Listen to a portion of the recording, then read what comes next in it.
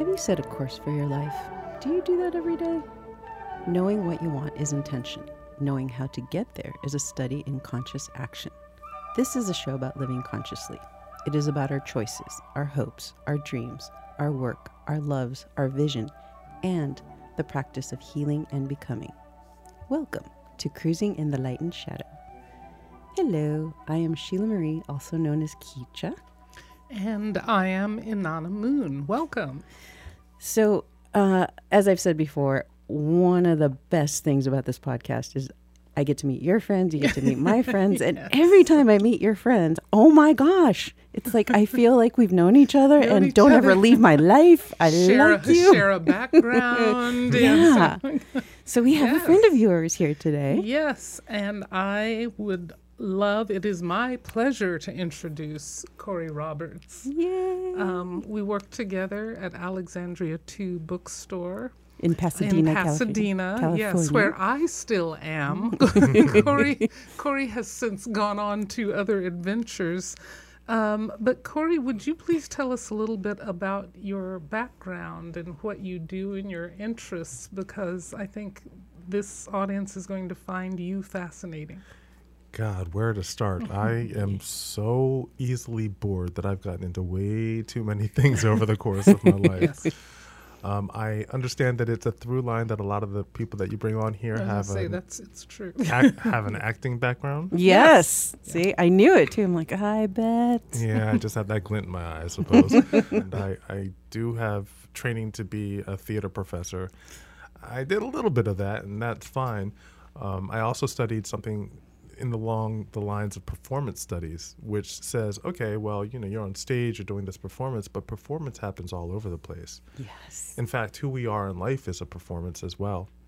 And one of the things I was talking about with Inanna the other day is how there's this through line between people who are involved in acting and spirituality, because Yes. Yes. Sorry. And said, I believe Sheila Marie would like to talk with you about this, so go ahead. Well, the idea is that we are performing in every bit of life. We wake up and we're one person, but then we interact with that first person in the day and a different persona, even though it may not be very different, but it's a different persona that we wear. And who are you today? No, I ask myself that same question. Every waking Before morning. coffee, after coffee. A few hours, actually. But when it comes to engaging the spirit as well, depending on what your beliefs are, there are so many different types of energies that are around you. And for each of those, you may adopt a different persona. And I'm not talking about like multiple personalities per se, but different facets of your personality come to the forefront when you're engaging different aspects of spirit. And I think that the more flexible you are from whatever it is that you're doing in life, whether it be acting professionally, some other form of the arts, or just how you live your life, I think that spirit is able to engage you a lot more easily, or different aspects of spirit are able to engage you. So being a performer, I think, is kind of perfect for spirituality. Now, I'm not saying for all those people out there that are wanting to deepen their spiritual practice that you need to go take an acting class. Although could be healing. Sometimes. There could be a case made for that. But anyway, all that to say, there is some acting in the background, but I get into a lot of different things. Most recently, I'm into linguistics and language. Ooh. I've always been a big fan of languages. I speak 6, and not all fluent. I can get by. Some are more fluent than others. What'd you get? Oh, right. She's all excited. So, yeah, I had some time studying Spanish and French and Portuguese, Russian, and an African language from Senegal, West Africa, called Wolof. I'm actually working on a Native American language right now from people that I'm descended from. And the language, it's another piece that's kind of like acting. It's like, when you're expressing yourself in the language you were born in, it's a particular type of personality, but a different energy, a different spirit, a different way of thinking about words, and a different way of thinking, period, comes upon you when you switch into a different language. Oh my gosh. You know what? I speak Spanish. That was my first language. Wonderful. And you're absolutely right. Yeah. It shifts your personality. It really does. Wow. Thank you. Pardon my French, but I'm a total language whore. If I get the sense that anybody speaks another language, I'm like, hey, ¿cómo estás? Just testing the waters here. That's awesome. Wonderful to be that facile with with language. Oh, it's a smorgasbord here. So we're already decided you will be coming back because there's so many questions on so many topics. He's already mentioned about 30 topics here to look at. Senegal is interesting, but go ahead. No, go ahead. Yeah. Go ahead. Okay. I was remembering, actually, you have been to Senegal. It's not, right, it's not just there. that was an interest of yours. You actually, you studied there. I studied there the academic year of 97, 98. And what did you study? I studied, so in undergrad, I made up my own major studying dance, theater, and all the languages. Ooh. And at the time, I had been studying and performing in African dance companies, and I thought, well, I want to go and learn African dance, and I want to do it in a place that doesn't have English as a colonial language. And that left basically only Senegal was the one that was available to me through a different university that was kind of like in the consortium of ones I studied at. And, they didn't give credit for studying dance in Senegal because in Senegal, at the time anyway, it was like, oh, you want to study dance? Well, let's go out to a party. You dance. And dance. and it's not like going to a party here where it's like everybody's booty shaking. No. You're going to this party. The whole community is out there. There's the 7-drum ensemble, the Sabar drums. Oh. And they're like, now dance. And the way they dance, it's like their feet hardly ever touch the ground. They're like, just do it like this because, they always danced like that. And it took me a little while. So you're caught up in the spirit of the culture, the people, the.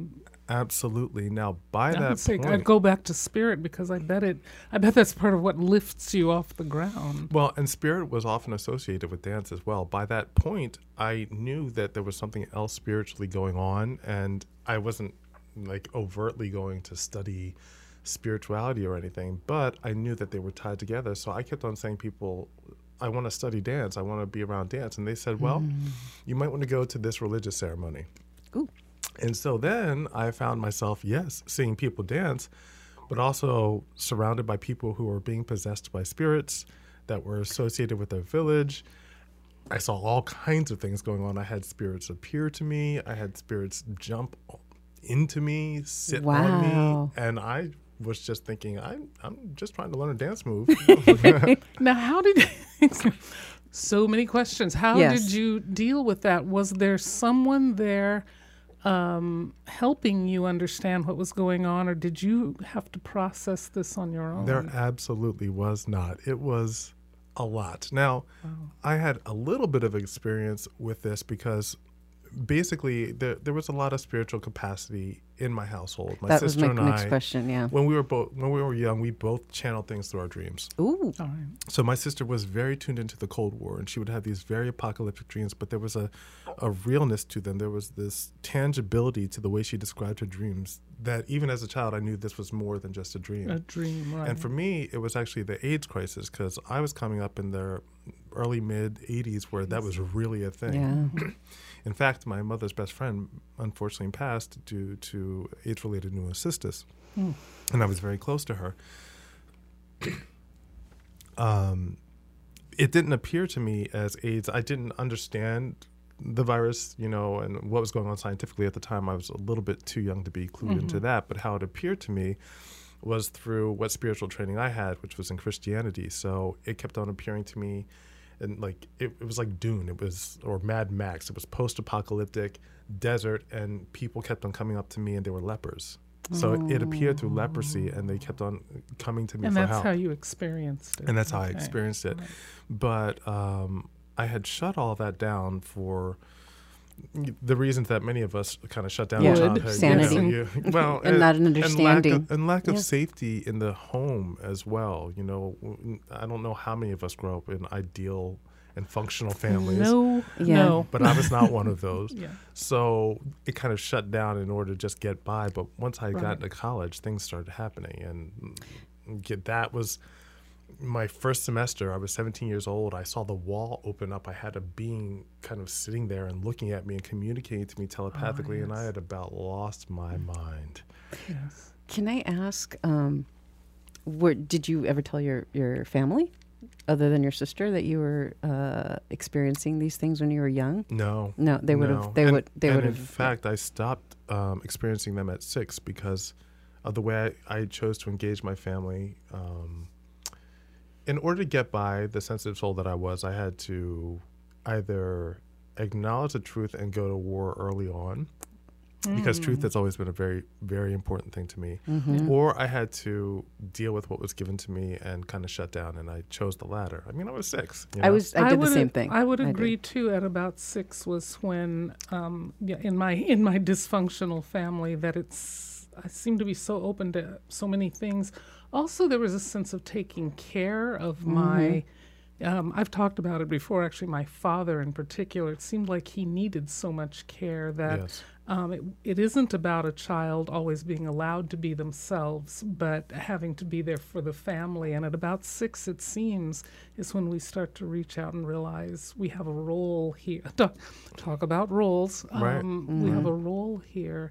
And so I remember that too, leaving off what was going on in my internal world and then later on picking it up. So for you, it was what about it was age? exactly that. It was 6 years old, and for me, it was being notified that there was some truth about my parents that were unacceptable to my moral system. And this is one of the areas where I needed to know that past lives existed, because the morality that I had since childhood, I must have been a religious figure, because it was really high on the horse. Like, where's this little kid getting off? You know, like wagging his finger with a Bible in hand. Like, what are you people doing? All but wearing robes, right? Exactly, actually. And I would wrap sheets around me as well. And Oh, goodness, so did I. Exactly, Oh, exactly. Oh my gosh. So did I. My mother always used to say, get that interesting. blanket off of you. And I'd be like, what blanket? But what do you mean? Hell yeah, you I'm know? a superhero. Exactly.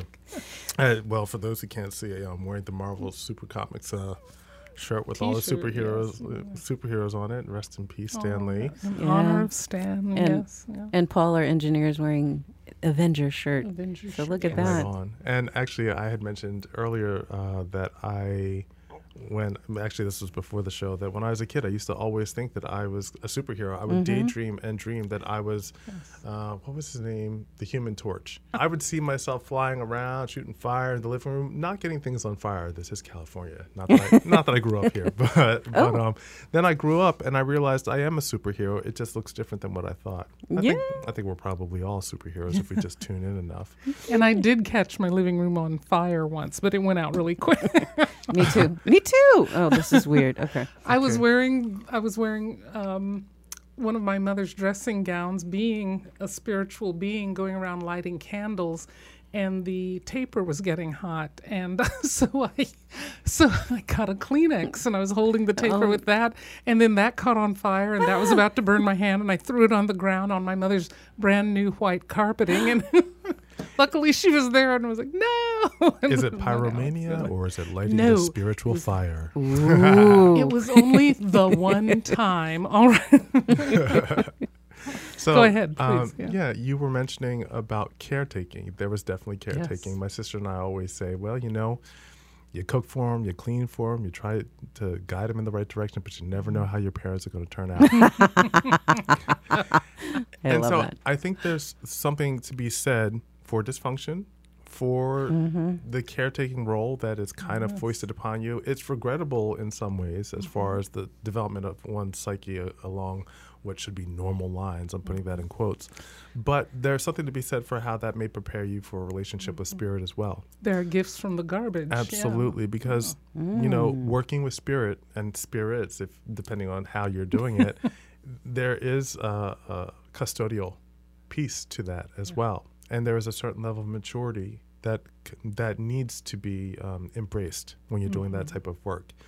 If you're it put may into need to come in early. Yeah. It doesn't for all people, but if you're put into that yeah. role of custodian or caretaker as a child, then you are familiar with the responsibility early on.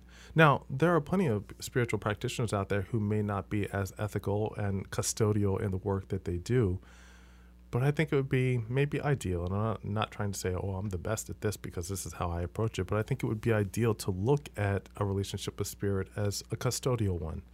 Not that you are taking care of everyone, but that everyone is doing their part to take good care in the exchange of spiritual energies.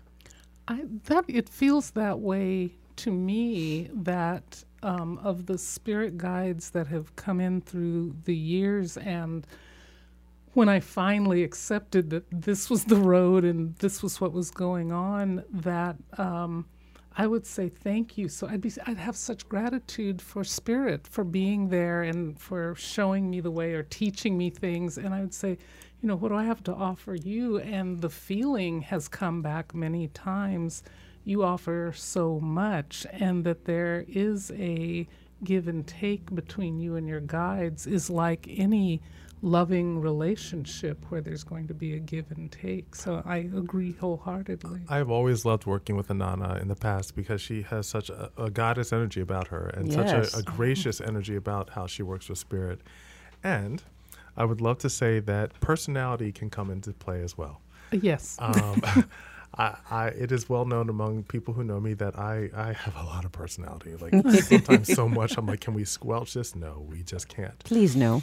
You say that. I imagine spirit paves the way for the expansion and of your personality. I have a very cantankerous relationship with with anybody, but with my guides as well. I have laid my guides out. They have laid me out, and we can laugh about it at the end of the day. Here's how Just we are like real different, life. and I wanted Corey to come on a lot for this because his take on working with guides is somewhat different than mine, but I love this part of it.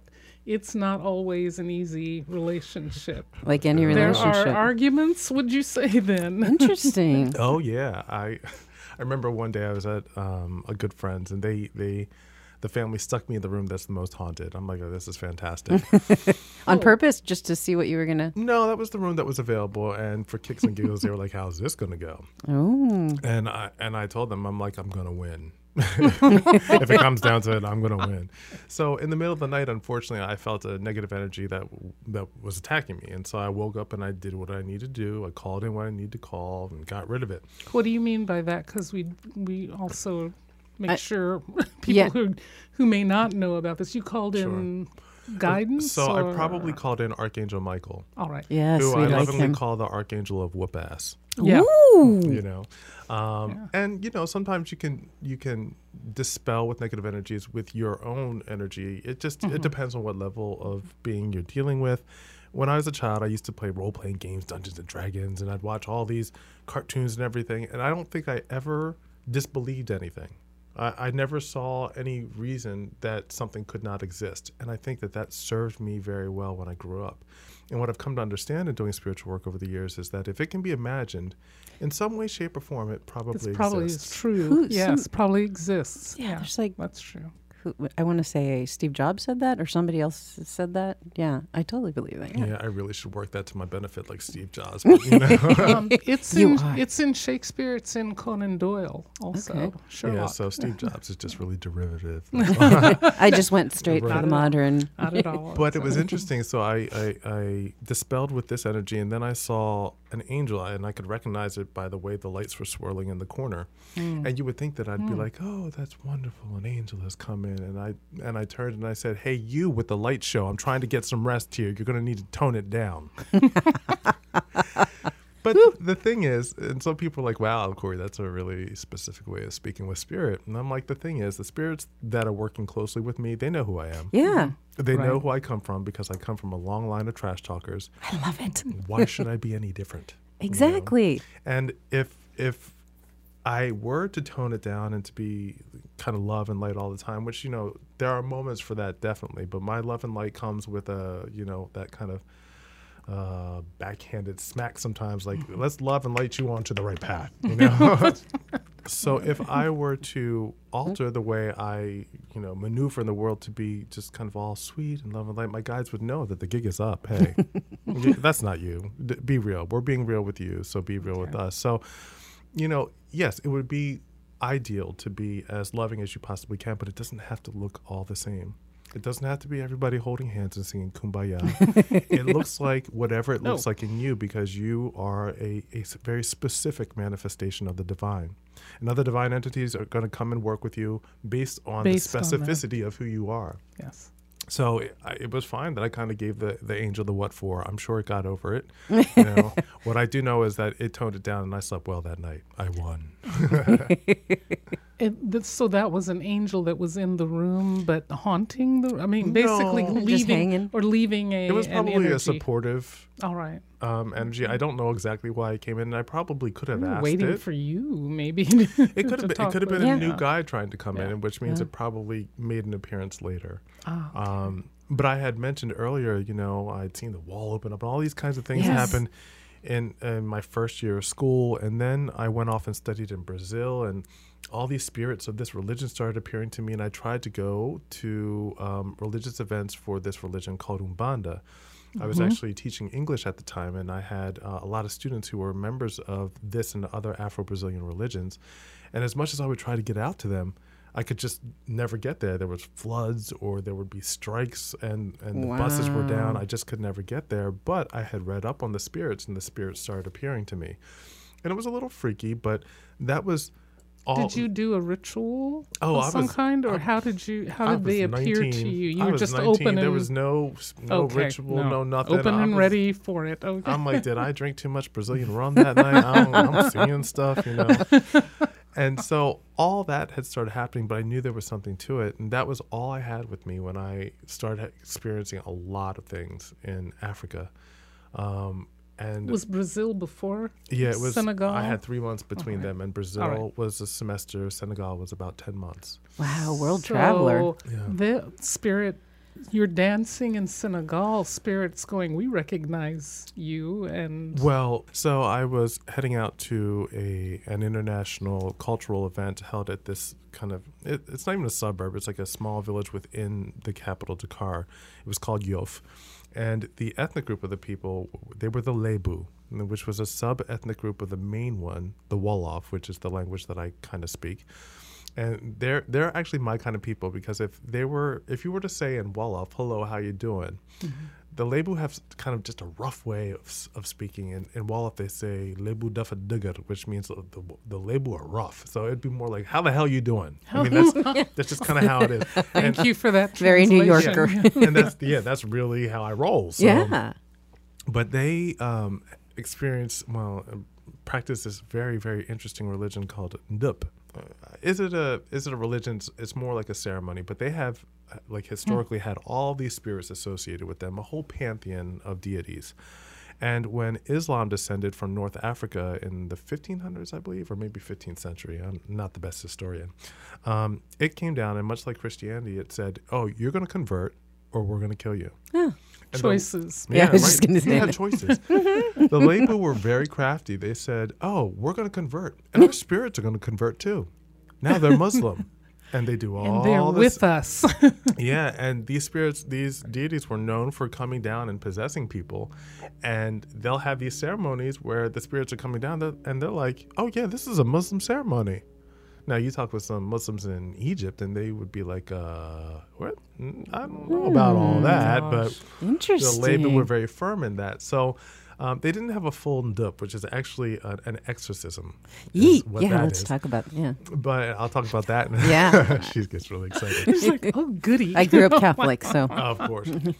What I have to say about that is I always found it really interesting, if you were to follow Hollywood, that the battle between good and evil always had to involve a Catholic priest and a demon. I'm like, well, okay, it's kind of interesting. There are others. There are other demons out there. Gosh, there are other religions out there that deal with this stuff. Yeah, and it's not necessarily all demons when we talk about possession either. But of course not. No, it could be any number of things. But don't get scared out there, folks. You're okay. But they decided to do a ceremony, kind of a blessing for the community. Now, at the time, I was studying modern dance, and another student, she also was a modern dancer, so they asked us to perform. And we had set that intention. We were doing some duet stuff, which was fine. But understand, at the time in Senegal, people did not touch, men and women did not touch dancing unless they were doing Latin dancing. Oh. So to see two people dancing with drums in the background and me like lifting her high in the air and walking around with her and doing all this stuff, they were like, this is some serious scandal right here. But it's hot. Shocking. This took place over the course of a couple days, and I was not staying in the village. I was staying in another part of the city. one night I was just kind of sleeping on a foam mat at my friend's place, and I had a dream that I was in Yof, and I saw all the Lebu around, and they're very tall, very elegant, dark-skinned people. And then I saw this very short, squat woman, and she was looking at me from like hundreds of feet away. And what was really interesting was that she had the body of somebody from Cape Verde that I had just gotten back from Cape Verde, where I went to experience the carnival, some islands off the coast of West Africa. And I loved it there. I didn't want to come back. And I saw this squat person that looked like a Cape Verdean. And then I looked at her face, and it was the face of the head priestess, Yof priestess, or Lebu priestess, excuse me, in the village of Yof. So it was like, take somebody's face and put it on this different body. And put it on, yes. And she looked at me, and I couldn't move. Ooh. And then she started walking towards me. This isn't a dream, and she's walking and walking and walking, and she doesn't stop when she gets to me. She walks right into me. Whoa. And I wake up that next morning, and I had this amazing egg on my head. Apparently, when she walked into me, I took and slammed my head into the corner of where the wall met the floor. And so I get back to the village the next day, and this is the day that I'm going to perform. And I told kind of like the tour guide, I was like, yeah, I had this dream, and this body, this face hit my head. And he's like, oh, yeah, that's Mam Jare. Mam Jare is the head protectress of this village of Yof. Mam Jare. Mam Jare. Mam Jare. I love And that. actually, it's really beautiful when you're there. You can see there's an island off the coast of Yof, and that's the island where Mam Jare lives. So there's literally physical evidence that she was there, because you had You that. can see that That's noggin. That's right. amazing. Well, and what's more is he said, oh, and why I also know that this is Mam Jare is that she often appears with the face of the head priestess of the village. Which actually would make sense to me. Yeah. Yeah. And furthermore, she Comfortable there, too, I'm sure. Yeah, and what also makes sense is that she appears to you often in a form that is very comforting to you. And I had just gotten back from Cape Verde and did not want to leave. Oh. So all that, mix it up, and you got She yourself a presented. recipe. Right. So I performed, it went well, and then they did a ceremony to benefit the community, which it involved the sacrifice of chickens. We had to say a wish for ourselves, or, after saying a wish for the community, speak them into a mouth of a chicken, spit in the chicken's mouth, and then they sacrificed the chicken. Wow. And when they did that for me, because there were other foreigners there, they had all the foreigners do that. You know, chickens don't die right away after you cut their heads off. Or Right, they body. do, but they don't stop moving. Right. Mine ran around for 3 minutes without a head. Wow. And they said, you have a lot of energy on you. I was like, okay, whatever. A friend of mine that was there. Was this maybe I'm not understanding. Was this an honor to you or to help you in some way? This was kind of for everybody. For everybody, for the community. We're saying Yes. a wish for the Yeah. community. All right. And so All right. I probably said something along the lines of, I hope that this ecotourism, because it's an eco village, that this ecotourism really takes off. And I don't know what I wish for myself. Had a chat with the chicken. All right. poor Okay. guy. And that's how that started. Well, I was there with a friend who was, I wonder where she is now. Her name was Colette. She was doing research on transpossession in Islam. And she was on a fellowship. She was doing it. She started in Amsterdam and was working her way down through Africa. And she actually was from New Orleans and grew up in a household that practiced Voodoo. And Awesome. she was Because I'm sitting here wondering how she was comfortable with that. So now I understand. she was very nervous, and so was I, because we knew that what was going to happen next was a ceremony where a spirit could come down. Right. And I never experienced this before, but I've always been fascinated by the idea of possession, and somewhere I knew that I could be prone to it. She, having grown up in a Voodoo household, knew that that kind of thing could happen. And we had heard that it would not be the first time that it happened to foreigners before. Well, that would make sense. Yeah. You're more open. I guess so. I didn't even know I was Or open, not but- aware of how to Yeah, exactly. You know, How to protect I would yourself. often call it protection, Yeah. but it can also be just not knowing how it all works, so more susceptible. And tired, probably. I should have brought my photograph to show you. I'll have to show you guys sometime. But the Another reason to have him back. Yes. the ceremony started with all the priestesses of the village walking around the sacred tree. And, you know, in Senegal, at least at the time, people wore these grand boubous that are like just big robes, and there are layers to them. You're not showing your body very much. And I say this for a reason in a minute. Then the drummers came out, and the thing with this culture is that the specific spirits are associated with specific rhythms. And so that makes sense. Correspondences. Exactly. We were just talking about that. And so they started playing a particular rhythm, and all of a sudden 3 women started screaming. Now, they were not in possession. Actually, what happened was they recognized the rhythm, and they knew that it was a spirit that was very closely associated with them, and they did not, I repeat, did not want to fall under the influence of the spirit. Of that spirit? Not that the spirit, there was anything wrong with the spirit. It was a warrior spirit of the ocean, and that's all well and good. It's just, it can be an exhausting process. I was going to say, it's probably intense, a warrior. To undergo the experience of possession, period. Yeah. Even if it's a gentle one, because you're not fully you in that time, and that's a different experience. And you're probably fighting within yourself, right? I mean, at least that's what it depends. Some people are more inclined. You're holding ground. You're holding space and holding ground. Or your space is being held. Is being held. And that was more the feel in this culture. I later went on to study spirit possession in different contexts, and there was a different approach to it.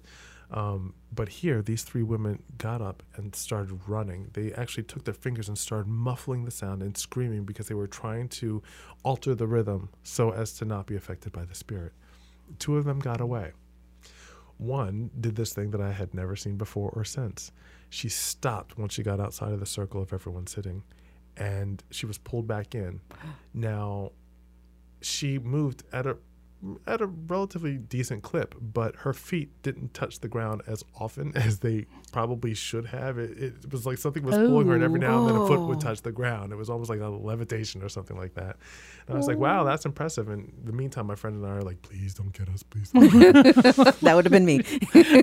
Not ready yet. One of the priestesses wearing her grand boubou, you know, several layers, she was taken by the spirit.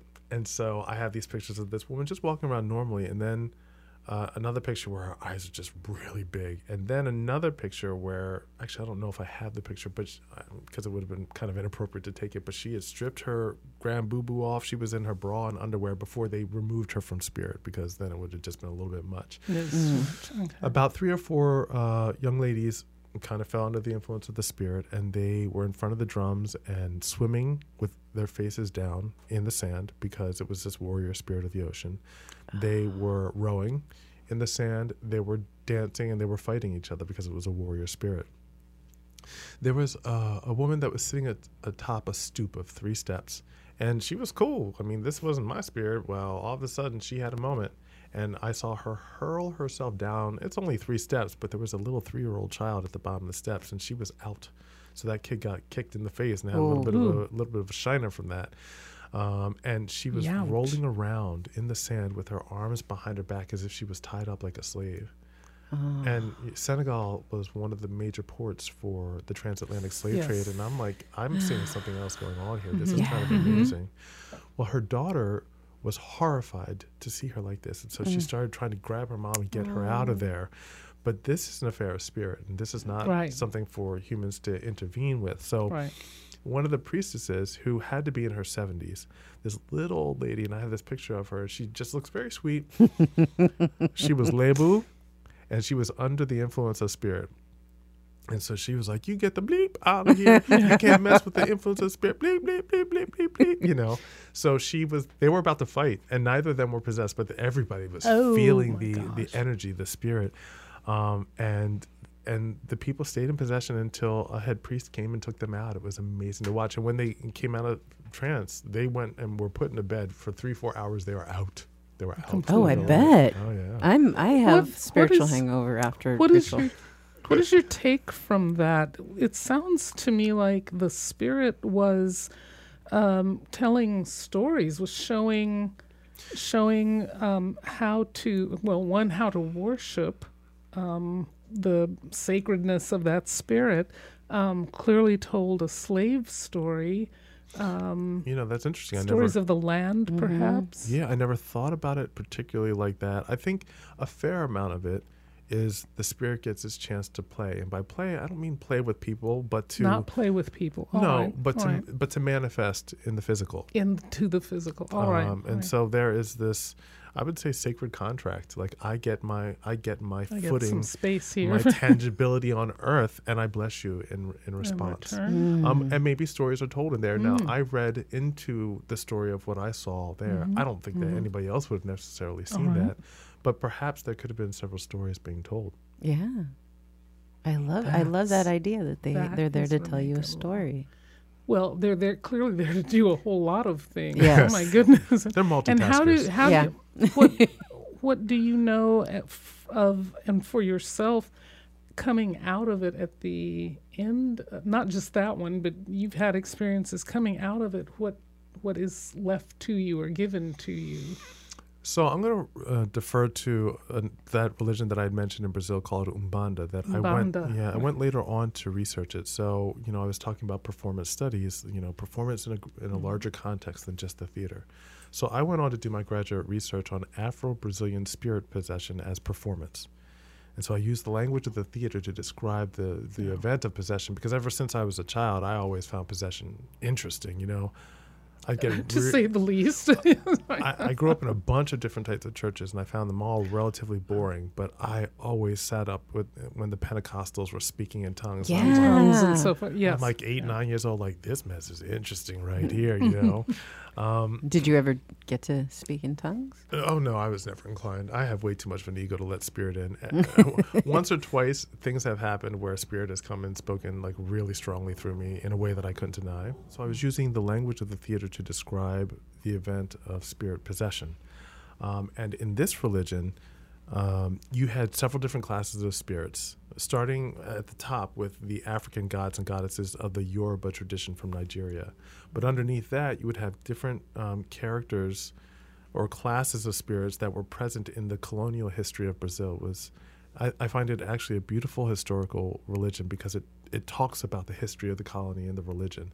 And it's an interesting reverse racial hierarchy. It's like the closer to Africa you are, the higher up you are in the hierarchy. Right. So right beneath them, you had like two different classes of spirits. One was the pretos velhos, which in Portuguese means the old black people. And it was kind of like the first generation African slaves in the Brazilian colony. Slave ancestors. Yes. All right. And then on the same level, pretty much, is the caboclos, which were the first generation of Native Americans that experienced the colony, that engaged with the colony. And then you would go down different classes, and we have a mermaid doll sitting here. Generally, thank you, my friend Tina. Right? Hello, Tina. Generally, they were different human figures, like down to the lowest class. The Exus were the former pimps, prostitutes, and corrupt politicians of the Brazilian colony, and from around the world as well. But then sometimes things would get really esoteric. So you had the mermeias, which were the mermaids, and you had the crianças, which were children, but they were actually really elevated spirits that came in very childlike presences. Possibly what we would call cherubs? Perhaps, but I don't know if there'll be time for it, but I'll have to tell you about the time that I saw a criança come through. It was like acting like a big baby, and it just it kept on saying eu quero. It was like, all right. It was like eu quero mel, eu gosto de mel. It's like, I want honey, I like honey. So acting like a big baby, like but big child. very much an elevated spirit. And so these spirits were given certain days that they would come through and manifest, specific days for specific spirits, and each class had its own job. Now, what they were to do is to come in and possess a member of the spiritual community that's trained for this. Okay, good. And give readings to members of the at-large spiritual community that come and pay a nominal fee to get advice on their lives. But when they were manifesting through the body of an umbandista or Umbanda practitioner, they're speaking a colonial form of Portuguese from 1500, 1600 in Brazil. So actually, they needed to have a cambono, which is a helper, because the helper would translate from Portuguese to Portuguese. And what I always found interesting was I always understood the colonial Portuguese. And trust you me, I never learned that in school. But they also would aid the spirit because the spirit, when it came into body, it had its needs, and different classes had different things. So if you were dealing with a Baiano, which was somebody from the former capital in Bahia, they wanted to drink coconut water, and they wanted to smoke cigars. If you had a boiadeiro, which was a cowboy, they wanted to smoke cigarettes and drink malt liquor. And so the helper, because, like you do. Yeah. Bring us our favorite things, please. These are a few of my favorite things. So, yeah, there's a theater background. Can't help it. So, these spirits would come down and they would serve the purpose of giving information that they have access to on the spiritual level to the community member who really needs help with their mundane life. But in doing so, that spirit gains some karma points. Not that they have a point system, but just informally. Kind of in the universe, though. Absolutely. And in the mini balancing universe, out eventually. right? And in the mini universe of Umbanda as well, there is kind of a keeping tally. So those spirits would get a take up, and maybe they'd move up to another class. Maybe they would get closer to transcending, because all these classes were underneath the auspices or aegis of one of the gods or the other. But in this particular religion, as opposed to other ones that have its roots in the Yoruba tradition of Nigeria, the gods are not going to come down through a person. They're just way too on high. Right. But by doing this work, the various classes of spirits can get closer to the gods. And then the helpers and the humans that are being possessed are also improving their karma by serving as, by being in service to the spirit. The person getting possessed, they're called the cavallo, the horse. In a lot of different traditions, you'll hear the people being possessed referred to as mounts or the horses. The horses. They're doing a lot of the work. Now, there were different levels of possession. They could be fully possessed, which means kind of like in Senegal, they're out and then they wake up like, what happened? What happened, yes. Or they could be half possessed, where they were kind of aware of what was going on but had no real agency in it. And they did all kinds of training to achieve that. And, they would test them, like sometimes burning a cigar on their hand, like, oh, you feel that? You feel that? How's that feel? Exactly. But it was amazing to watch. So there was all kinds of benefit. And what I did academically was, okay, well, let me see who's the spectator, who's the performer. How's this energy going? Because when you have like a traditional play on a proscenium stage, you have the stage up here and you have the people sitting down there, and you see the energy going back and forth. But this was like energy was heading in every direction at every moment in time. So it was kind of fascinating to watch. My God. Do you remember if your energy level when you were watching all this, was it up high or? Yeah, it was definitely elevated, because before even the spirits were coming down, we were doing rituals to start. These rituals were very Catholic, because in a process of syncretism, which is blending of religions, and particularly religions that are like European or more predominant with more indigenous religions, the Brazilian slaves were able to practice their versions of their original religions by hiding behind Catholicism. So they were not allowed to worship Oshun, but they could sure do a ritual to Santa Barbara, St. Barbara, who shared a lot of characteristics with Oshun. And they would say to the slave owners, oh, well, we're doing this for Santa Barbara. And they're like, oh, okay, that's great. And they're really doing it for Oshun. So the whole congregation was saying Hail Marys and the Our Father who art in heaven. I probably could still pull that out in Portuguese from doing all that. But they were doing that, and it was elevating the level, and there was music, and I mean, it was an absolute like cornucopia of spiritual energy. So yeah, you're definitely feeling it. So that How delicious. Vibration is rising. It's kind of like in the spiritualist tradition where they sing songs to raise the level of spirit, and then to the possession. Evoke spirit, right? And they might not use the word possession, but then the trance would. Whatever they would call it. Yeah. So every time we talk about possession, it isn't necessarily a negative thing. It's not like that movie. Who don't, many movies who don't want the spirit within them, they do. They want to welcome it. Everyone's working together. Yes. And again, in that religion, it was so fascinating to watch how a person's total affect would change I think I was telling you the other day, I'd love to share this story again. Yeah. Yes, I want to hear. I went. Oh, this was beautiful. Yeah, Yes. this was like one of my favorite experiences of spirit. I went to one religious center where I had been doing a little bit of work, and I asked the head priest and priestess, could I record some of what's going on? Can I take some notes? And they said, yeah, you want to work with, I think his name might have been Edson.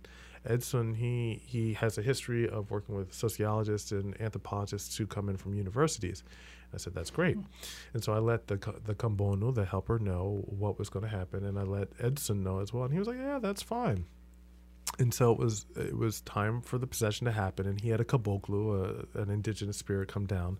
And the caboclos, bear in mind that historically, this was their first generation of having access to the Brazilian colony. So they weren't that great at Portuguese, and they had very kind of stereotypically indigenous, reserved, and perhaps gruff ways about them. They were known for being kind of rough on the people that they were working with, and I thought, oh, that works well, fine for me. And so this spirit came through, and I was ushered to him. And unlike most people who go to these centers who are like, oh, well, my husband, my wife, my money, even if I had not had my intuitive ways and had access to that on my own, I had been doing so much research. I had asked all the questions I could possibly ask. So I probably asked 1 or 2 questions just to make it seem like I really cared about what was going on with my money. And then I got into the other questions, which was asking this spirit about his own life when he was alive. Right. Oh, how fun. And it took him by surprise, but he did his best to field those questions. And then at the end of it all, I asked him, I said, a gente pode tirar foto? I said, can we take a photo? Yes. And he said, well, did you ask the head priestess? And I said, yes, senor. And he said, did you ask the head priest? Oh, absolutely, senor. And then he turned, and his eyes were kind of, hazy because he was in trance. And he turned to the Kambono, and she said, oh, it's going to be fine, senor. He said, okay, we can do this. And then he said, can you tell me what a photo is? How adorable. Yeah, it was. And actually, he had been gentle with me the whole time, and everyone was like, he was much more gentle with you than he is with everybody else. I'm like, I don't know. And so I said, it's an image of you, senor. And so we had somebody take a photo. At that time, it was like in 2003. It was a digital camera. No iPhones back then. And so they took the photo, and I pulled it up, and I showed him the photograph, and he said, oh, aren't you a handsome fellow? I said, oh, thank you, senor. And then he said, well, who's that? Because bear in mind that spirit's consciousness of what it looked like however many 100 years ago was not of Edson. No, that's right. Yes. They wouldn't. Nothing against you, Edson. Right. You're a perfectly handsome fellow. Right. Yes. And then I said, that's you, senor. And it was just, this old ancient spirit, even with such wisdom, almost childlike. It was so endearing. I get verklempt every time I think about it. Just got happy chills. Yeah. I've seen this sort of trance channeling that changes faces, alters the whole physical presence, and quite possibly of whoever was, how their lives were. Have you seen that as well? It's a blending of consciousnesses. And as we were mentioning before, it's not always something that's divine and on high that comes through. Not to say that spirits that have passed to the other side are low, but relatively speaking, it's not the same kind of thing as having an angel or something come through you. And so if you're dealing with something that was either very, very attached to the conditions surrounding the end of its life, or not that far out from the end of its life, like for instance, earthbounds, a type of spirit that's stuck in a place. The ones that you see the ghost hunters going after for a long time, right. They might be more inclined to the physical issues, or even just the physicality that they had in life. You have a blending of the spirit with the cavalo, the horse or the mount that is working with it, and that could take on a very physical aspect. And it also depends on the person who is bringing the spirit through. I'm a person, I'm an earth sign, I'm a Capricorn, so I'm very inclined to work things through in my body. And so if I were to get possessed, I wouldn't be surprised if my physical affect would really, really adopt that of the spirit that was coming through. If that spirit, in fact, were something that was carrying a history of its own physicality with it as well. If that answers your question. It does. Yes. No, completely. Well, You're definitely coming back. I mean, we didn't even get to. But I see you have a book open. Oh, so that. Oh, we wanted to talk a little bit about astrology, and I had asked about retrogrades and. Yeah, so I've been an astrologer, practicing astrologer since 2002, maybe. And that was one of the things I used to do when we worked together at Alexandria. And it's interesting. People are like, oh, well, such and such is retrograde. When is it retrograde, Corey? And I say, oh, I don't know. You know, I'm a Capricorn, which means I'm very practical and even transactional. I'm like, I'll tell you everything that's going on in the skies if you ask me or pay me, you know, one or the other will help. But otherwise, I'm just trying to live life. And so I knew that Mercury was going to be retrograde. Venus is probably retrograde. And you had mentioned Saturn and some of the outer planets. Saturn took a couple of years there. I know some of them are very long-term in retrograde, but this summer there were 6 planets at one point. Yeah, they were all going retrograde. And so for those of you who don't deal with astrology too much. Is that because Trump became president and they were just retreating from the skies? Or no, perhaps. Sorry, I'm teasing. So, you know, for those who are not too familiar with astrology, the planets all represent different aspects of the experience of life. I would say human, but it's not just human. Aspects of the psyche, aspects of spirituality. And they're all moving around the sun. They are all moving forward. However, they're not moving forward at the same rates. And when a planet relative to Earth is moving such that it looks like it's going backwards, even though we know it's really not, since we are living on this planet, the energies that are represented by that said planet are also kind of going backwards, turning inwards, not working as well as they usually do. Now, most people hear a lot about Mercury retrograde, and that's because Mercury is the closest to the sun, and so its motion is faster, and so we're going to see that happen more often than... You're just about Mercury retrograde, right? Remember that one back then? Thank you. And my daughter's not feeling good, so I will probably not be able to go to lunch. Oh. I thought she was taking exams. Yeah, she said I'm going to try and get it done early because she's like, I'm feeling very bad. Oh. Did you get your doctor's call? Or? No. Oh. No, I think she's just got a cold and then all this crap in the air. All the stuff, Sorry. So most often people think about retrograde planets by hearing about Mercury retrograde. Yes. And because it's so close to the sun and its motion is faster than all the other planets, we're going to see its kind of hiccup motion or the retrograde motion more often than we will with other planets. And truly with Mercury, which represents communication, both written and spoken, also electronics, we can often see that during those periods of retrograde, things go a little bit nuts. A little haywire, yes. Yeah, computers break down a little bit more. Technology goes nuts. You say one thing, people hear the other thing. Yeah. It's generally a hard time for people. However, if you were born during a time when Mercury was retrograde, the times in the sky where Mercury is retrograde are actually your times to shine. Because that's like your home base. Of course, that means that the rest of the time throughout the year, it's like, why don't people understand me? People who are born with Mercury retrograde often say things like, you know, the sky is blue, and somebody says, no, the sky is not green. It's like, I didn't even say that. What are you talking about? What are you hearing? But because of being born during a time when Mercury was kind of going screwy, you can be perceived as a little screwy or a little different. What it makes that might be me. What it makes for is a perfect writer. Because it turns the process of communication inward, which is very much a writer's process as well. Yeah. Yes. The same can be said for any other planet. Right now, we're in Venus retrograde, and actually, thankfully, it's going out of retrograde, I think, on Friday. And Venus represents love, friendship, networking, you know, social experience in general. I can breathe easier. You can definitely breathe easier because you are a Libra and ruled by Venus. And so during that time, what a lot of people have seen is exes coming back. Whether they have been making an appearance in the physical or coming back into your consciousness a whole lot more, a lot of nostalgia about past relationships or past patterns in relationships. Yeah. Friendships that may have gone away, springing back up.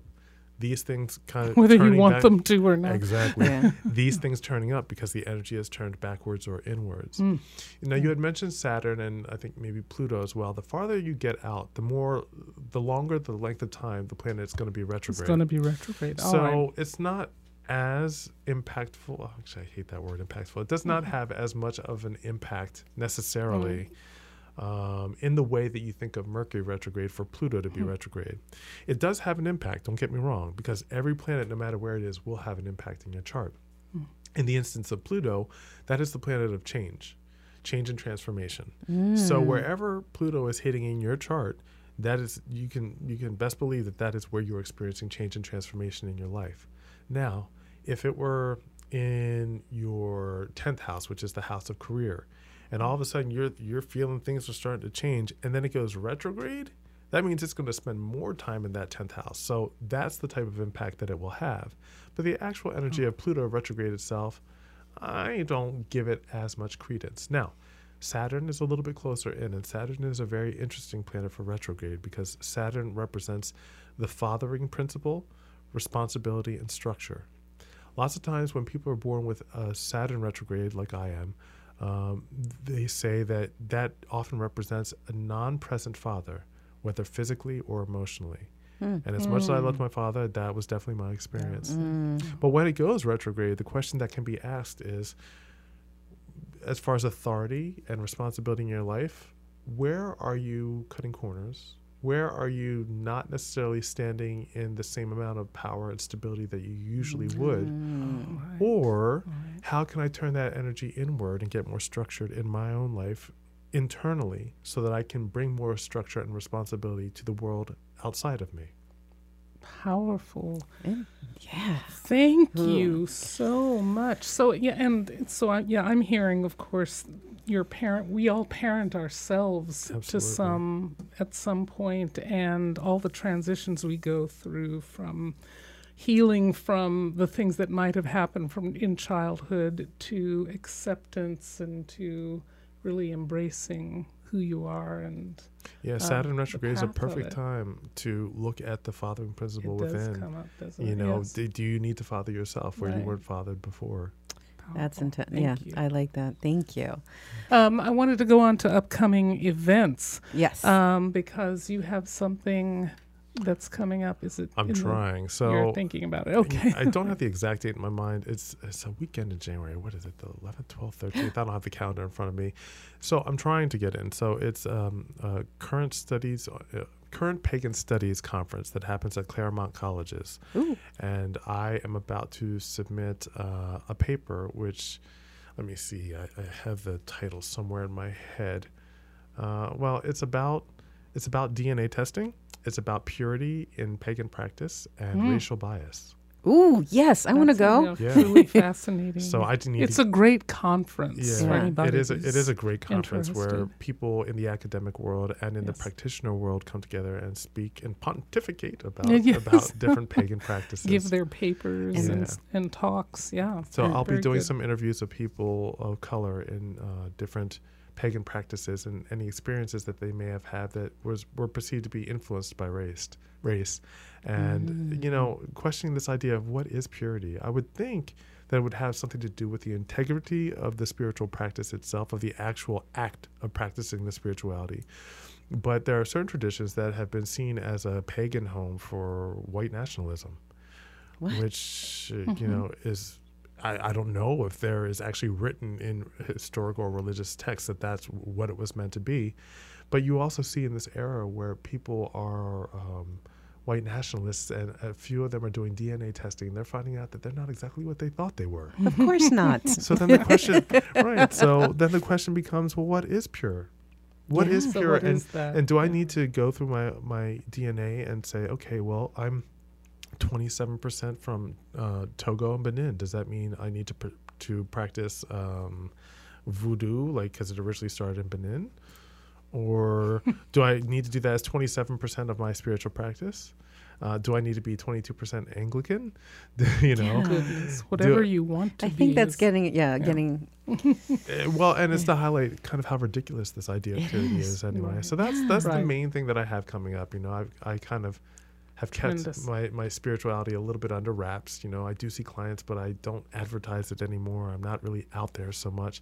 So I'm kind of focusing on getting into graduate school right now. And Great. Oh, yeah. Yes. So that's where can people reach you if they want to check out when you're giving, and if you're giving the talk, or honestly, just shoot me an email. For sessions with you. Shoot me an email. My email is Corey, spelled with an EY, Corey at CoreyRobertsAstrology.com. And don't go to the website because I'm not going to let you have access to it. Just shoot me an email personally and tell me what you're looking for, and we can talk about that all. Ooh, I might have to do that. That's wonderful. Do we have... And as always, you can reach me at inannamoon.com. But I'm looking forward to, we talked about either a meditation or something that you might want to offer today, and you had something really beautiful. You know, I was thinking about it, and for some reason, the first thing that came to my mind was the prayer I say before eating.